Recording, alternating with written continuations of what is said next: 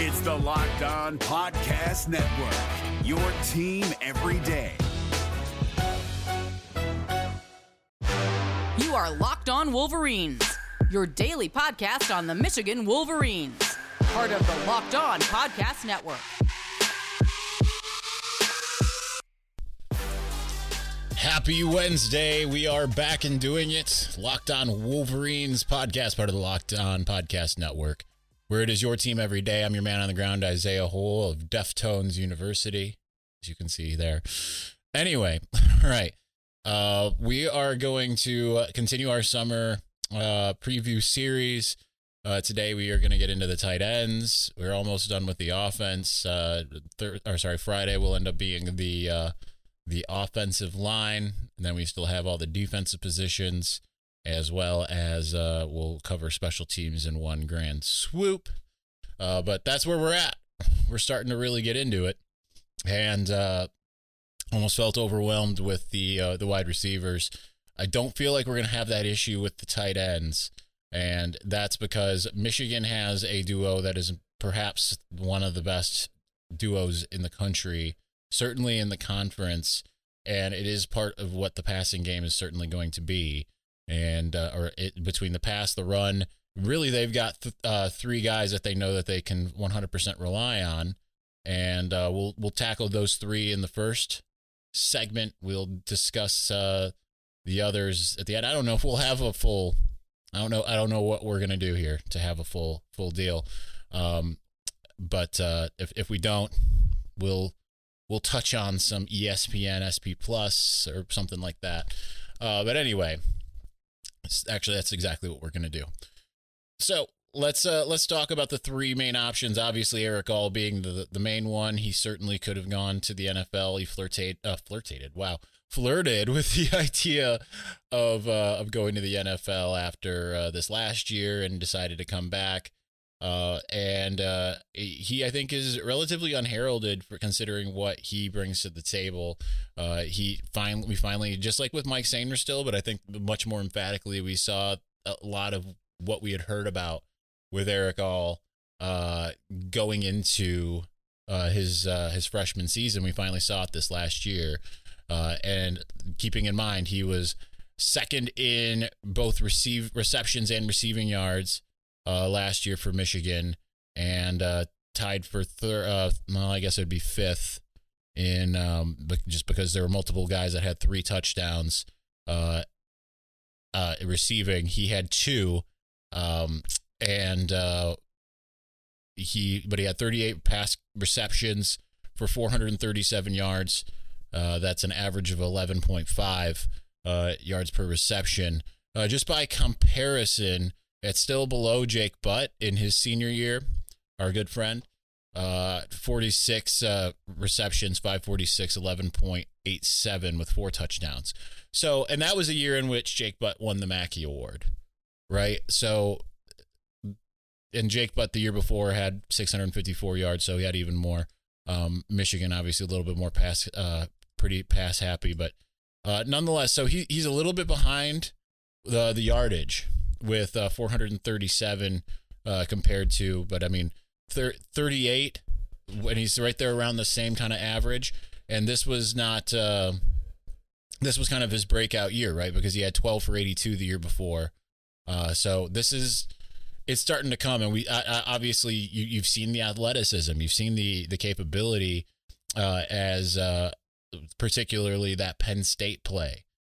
But and you think of him as that, but I mean, we talked yesterday about the big block he had in the Ohio State game, which helped spring AJ Henning for that touchdown. That was the key block. We've known for a while he's a fearless blocker, and so he clearly has that capability, as well as being able to go and catch the ball. And it seems like he is very, very serious about continuing to improve. I mean, I haven't been to the gym in a little while. I've made walking around my gym lately. Need to trying to do the cutting rather than the bulking. Though I do need to hit the gym. That's no excuse. But when I have gone, like I've talked about seeing Joey Velasquez, I have gone and seen Erick All getting his second workout of the day in, knowing that he also worked out at Schembechler Hall earlier in the day. He and obviously Joey, both being from the Columbus, Ohio area, I know that they've been very close for a very long time. But they continue to do those things in tandem. They continue to work together, and I think that's really exciting that you have a guy of his caliber still around. I mean, and obviously he's a guy that you can go to as an outlet. That Penn State touchdown was an underneath, a crossing route, and on a bum ankle, he still took it, 50 some, around 50 yards. I think it was 47 for the touchdown. That's just a microcosm of what he kind of brings to the table. But we can't leave out his partner in crime. We're only going to cover 2 in the segment 1, and then we'll get the other 3 in the next one. But his partner in crime, Luke Schoonmaker, is 8th in in receiving yards. He had 17 catches, 165 yards. That's a 9.71 yard average, but he had 3 touchdowns. So that kind of shows you that, you've got your short yardage tight end in a way, and then you've got your other guy. Again, let's look at 2016. Really, it was pretty much all Jake Butt. The next closest one was Ian Bunting with 5 catches for 46. So really kind of did it on his own. Jake did, but that it shows the quality of the depth that they have, that Michigan has, that they have 2 tight ends that can be reliable in that light. AJ Williams the year before, Jake Butt had 51 receptions in 2015. AJ Williams had 12. So that's Luke's getting a little bit more play than AJ Williams did as well. So I think that, when you see the fact that he's had a couple really big touchdowns, you had the Indiana game, and the Maryland one. Those are the ones that obviously those are the 3 touchdowns that we can talk about. But he's a guy that's just, he looks like a tight end. He, and him coming back for his 5th year is big, and he's, I think, a little bit underrated considering that he is that he has this capability despite being a 3-star type of guy. I know Eric was kind of that as well, but Luke is just kind of slowly but surely come along. We started to see it in 2019 when he had, just had the 2 pass catches, 54 yards, the 1 touchdown, that long one against Illinois. So really coming along. Didn't register anything in 2020, but really became a big part of the game plan this last year. And you have to obviously expect that is going to continue. All right, we're going to talk about the other 3 tight ends. Again, there's just not much to talk about. I guess we might make this the whole thing about tight ends because we still have the freshmen to talk about. We'll hit up ESPN SP Plus probably on Friday, and then we'll get back to the offensive line the following week. Just doing our programming on the fly. That is where we're at. All right, let's move on. But before we do, this episode is brought to you by Rock Auto. With the ever-increasing numbers of makes and models, it's now impossible for your local chain auto parts stores to stock all the parts you need. Why endure often pointless or seemingly intimidating questioning and wait while the person behind the counter orders the parts on their computer, choosing only the brands that their warehouse happens to carry? You have computers with access to rockauto.com at home as well as in your pocket. Save time and money when using Rock Auto. Why choose to spend 30, 50, 100% more for the same parts from a chain store or a car dealership? Rock Auto's prices are reliably low for every customer, and you can go explore their easy-to-use website to find the solution to get your auto parts needs. I have used Rock Auto many a time in my life, and it has saved me so much money. Back when I had my crap-a-lack. That's what we're going to call it. Anyway, go to rockauto.com right now. See all the parts available for your car or truck. Right, locked on in their How Did You Hear About Us box so they know that we sent you. Amazing selection, reliably low prices, all the parts your car will ever need. rockauto.com. Allstate wants to remind fans that mayhem is everywhere, especially during March. Your eyes are on the road, but the driver in front of you has both eyes on their bracket. Their sudden braking puts you in a 16-car pileup that's anything but sweet. And if you don't have the right auto insurance coverage, the cost to repair this is worse than a busted bracket. So switch to Allstate. Save money and get protected from mayhem like this. Based on coverage selected, subject to terms, conditions, and availability, savings vary. All right, let's continue. Let's discuss the other three that are already around, and one of them is going to be another key piece. And we've seen him only get one reception for 10 yards this last year. That came against Nebraska. And so he's primarily a blocking tight end, and that's how he likes it. And it's my comrade in Star Wars fandom on the team. Maybe there's more, but he's the only one I know of that is like a huge nerd about it. We've had discussions about our lightsabers, of which, I have two that you can probably, you can see one in the shot. The other ones, I've got Palpatine behind in one of the two that I've made at Galaxy's Edge. Yes, I've made two. I have 5 lightsabers, I think. It's getting out of hand. Okay, I digress. It's Joel Honigford. And he's obviously, slimmed down before this last year. So this really was his first year. Like, we saw him playing tight end in 2020, but this last year was his first year really kind of doing it.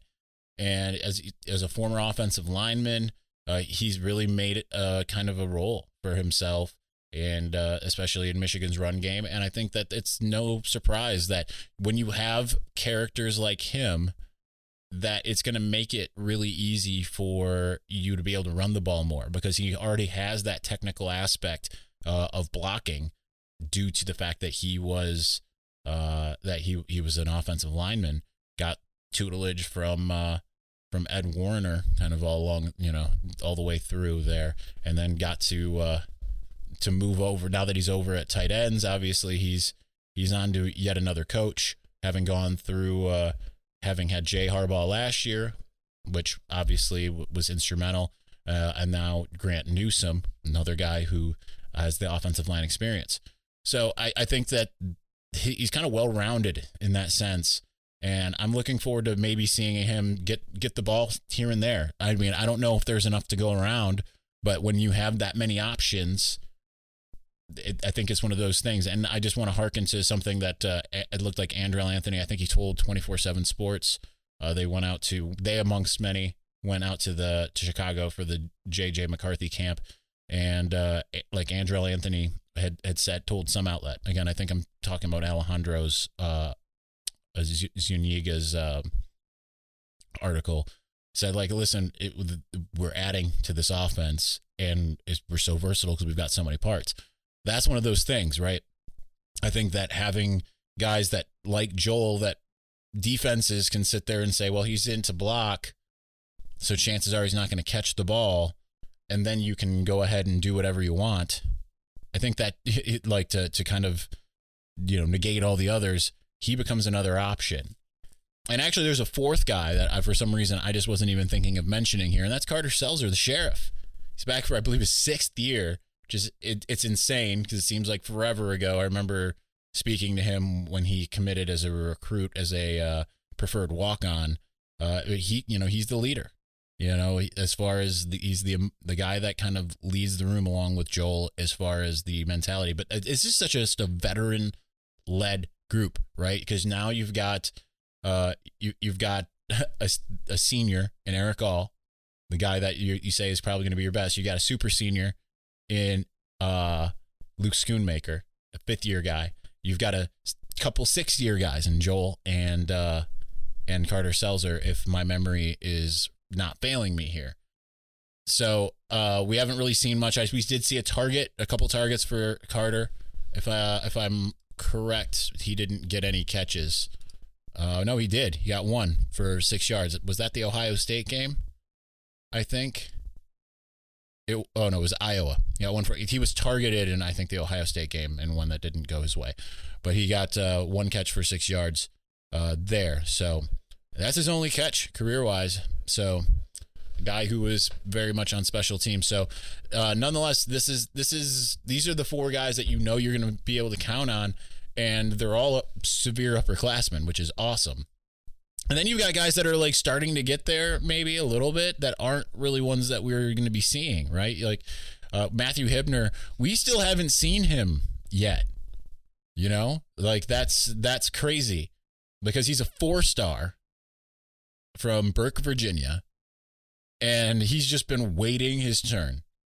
And maybe he'll get some play going into his junior year, but maybe he won't because there are that many guys in this loaded tight end room. I mean, this is the best tight end room in the country, probably, aside from maybe Georgia. But it is very impressive that they have 4 guys that they really like. And I know we haven't seen much of Carter, but I mean, we hear about him all the time in the media. He is a key piece, and I think we saw increased playing time for him this past year. I don't know if I can look up exactly how many, where it stood. It doesn't look like my PFF's working right now, so maybe we'll do that some other time. But it's he's a key component. So much so that again we haven't seen Matthew Hibner, and then you got Louis Hansen comes in as a 4-star as well out of New England, and you know there's rumors of some malcontent. But he's still obviously with the program. You got to hope that you can hold on to those guys and get them to wait their turn. It's a little easier said than done in today's current climate, but because you have those 2 guys just kind of waiting in the wings. And we don't know much about them. We don't know what they're really capable of. We don't know exactly how good or not good they're going to be. Especially because even in the spring game, we didn't really see much of those 2 guys really out there making plays. It's really, like the other ones that we saw were an early enrollee as well as Max Bredesen. So who's a walk-on, the younger brother of Ben Bredesen. So it's again speaks to how loaded this room is. That's really all I have to say about those 2 guys because I don't know. We don't know. I can sit there and say, well, they could do this, they could do that, but we just don't know. With that said, there's 2 more guys coming in, and I want to talk about them in short here momentarily. But before we do, per usual, our partners at BetOnline continue to be the #1 source for all your betting needs and sports info. Find all the latest odds, sports, and news and sports developments, including this year's basketball playoffs, Major League Baseball scores, fights, and even next season's NFL futures.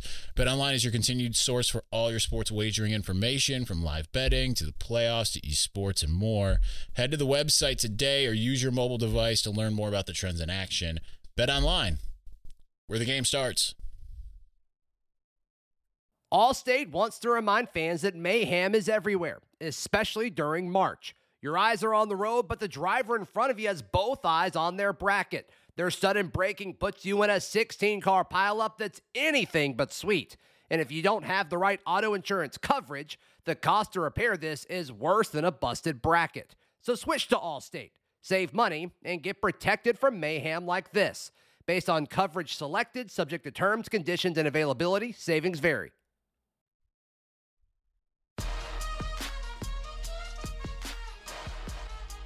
All right, we're going to keep this episode short and sweet, especially knowing that tomorrow is the mailbag. Again, get your questions in. I put it on Twitter, so get them in as response to my call for mailbag questions so that we can rock that out on Thursday.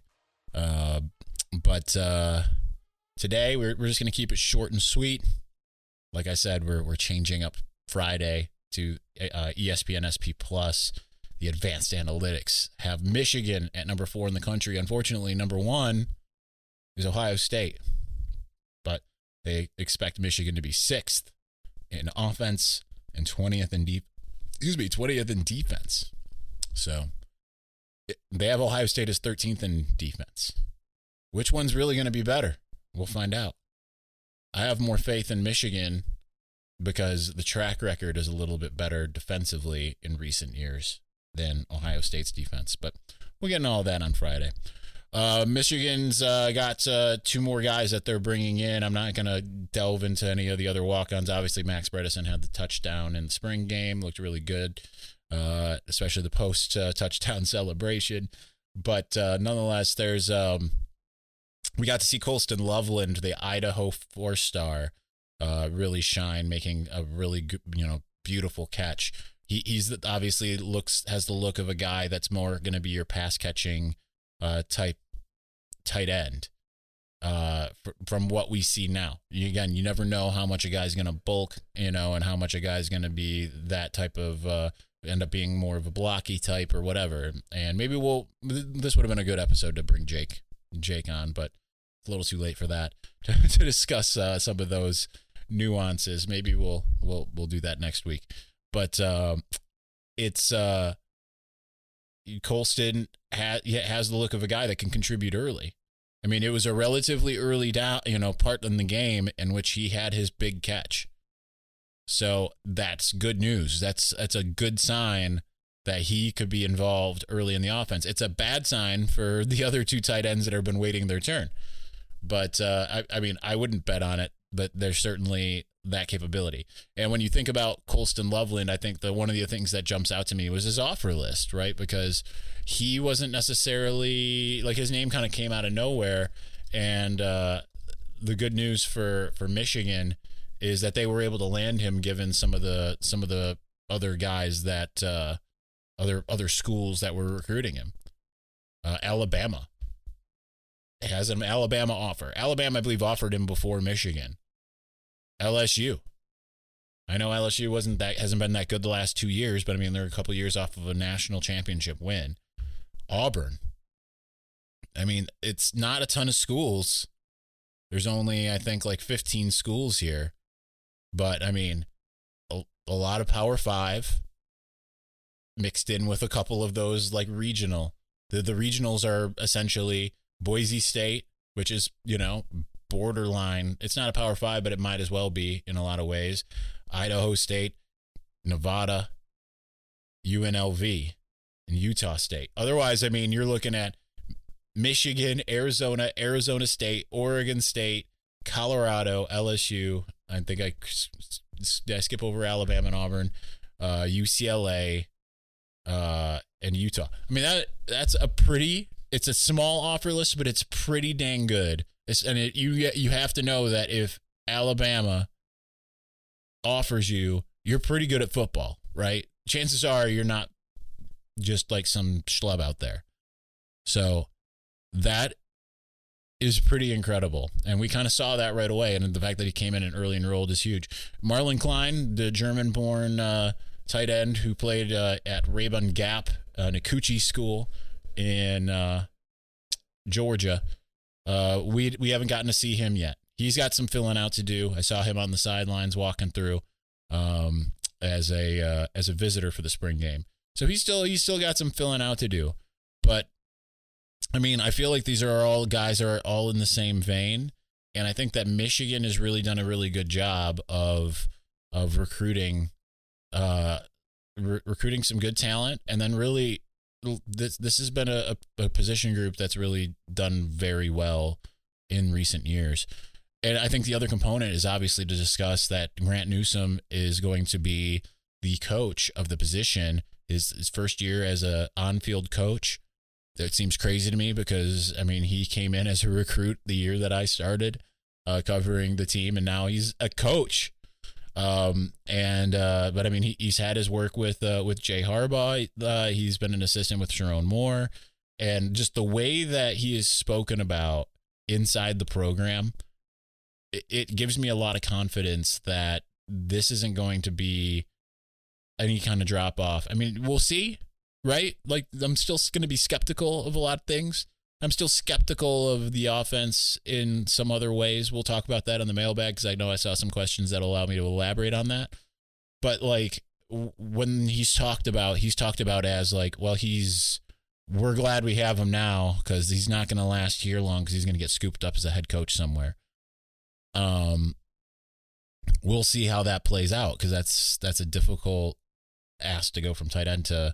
But maybe he goes from tight ends coach to offensive coordinator, whether it be here or somewhere else. I mean, they clearly think he's a star. And it helps that he has all this talent at his disposal. So the question is how does he manage it? Because that's the big thing with position coaches in game. Yeah, some of the stuff is what happens in practice. teaching the techniques and fundamentals, but a lot of being a position coach is imparting the head coach's vision onto the players, and as far as the playbook and all of that and the game plans and all of that kind of stuff, making sure that it's imparted.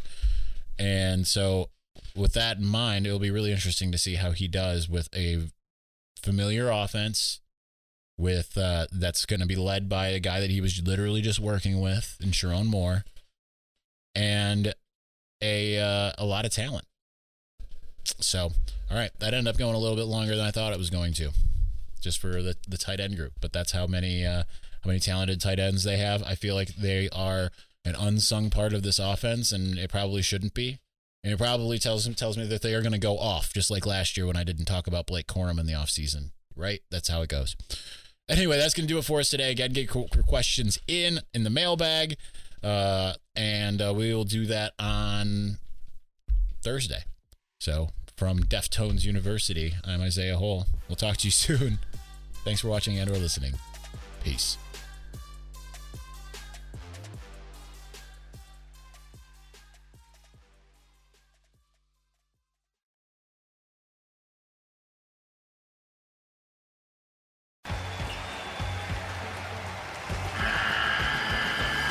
The NCAA tournament is almost here, and listening to Locked On College Basketball will give you the edge you need to dominate your bracket. So don't wait. Find Locked On College Basketball on YouTube or wherever you get your podcasts.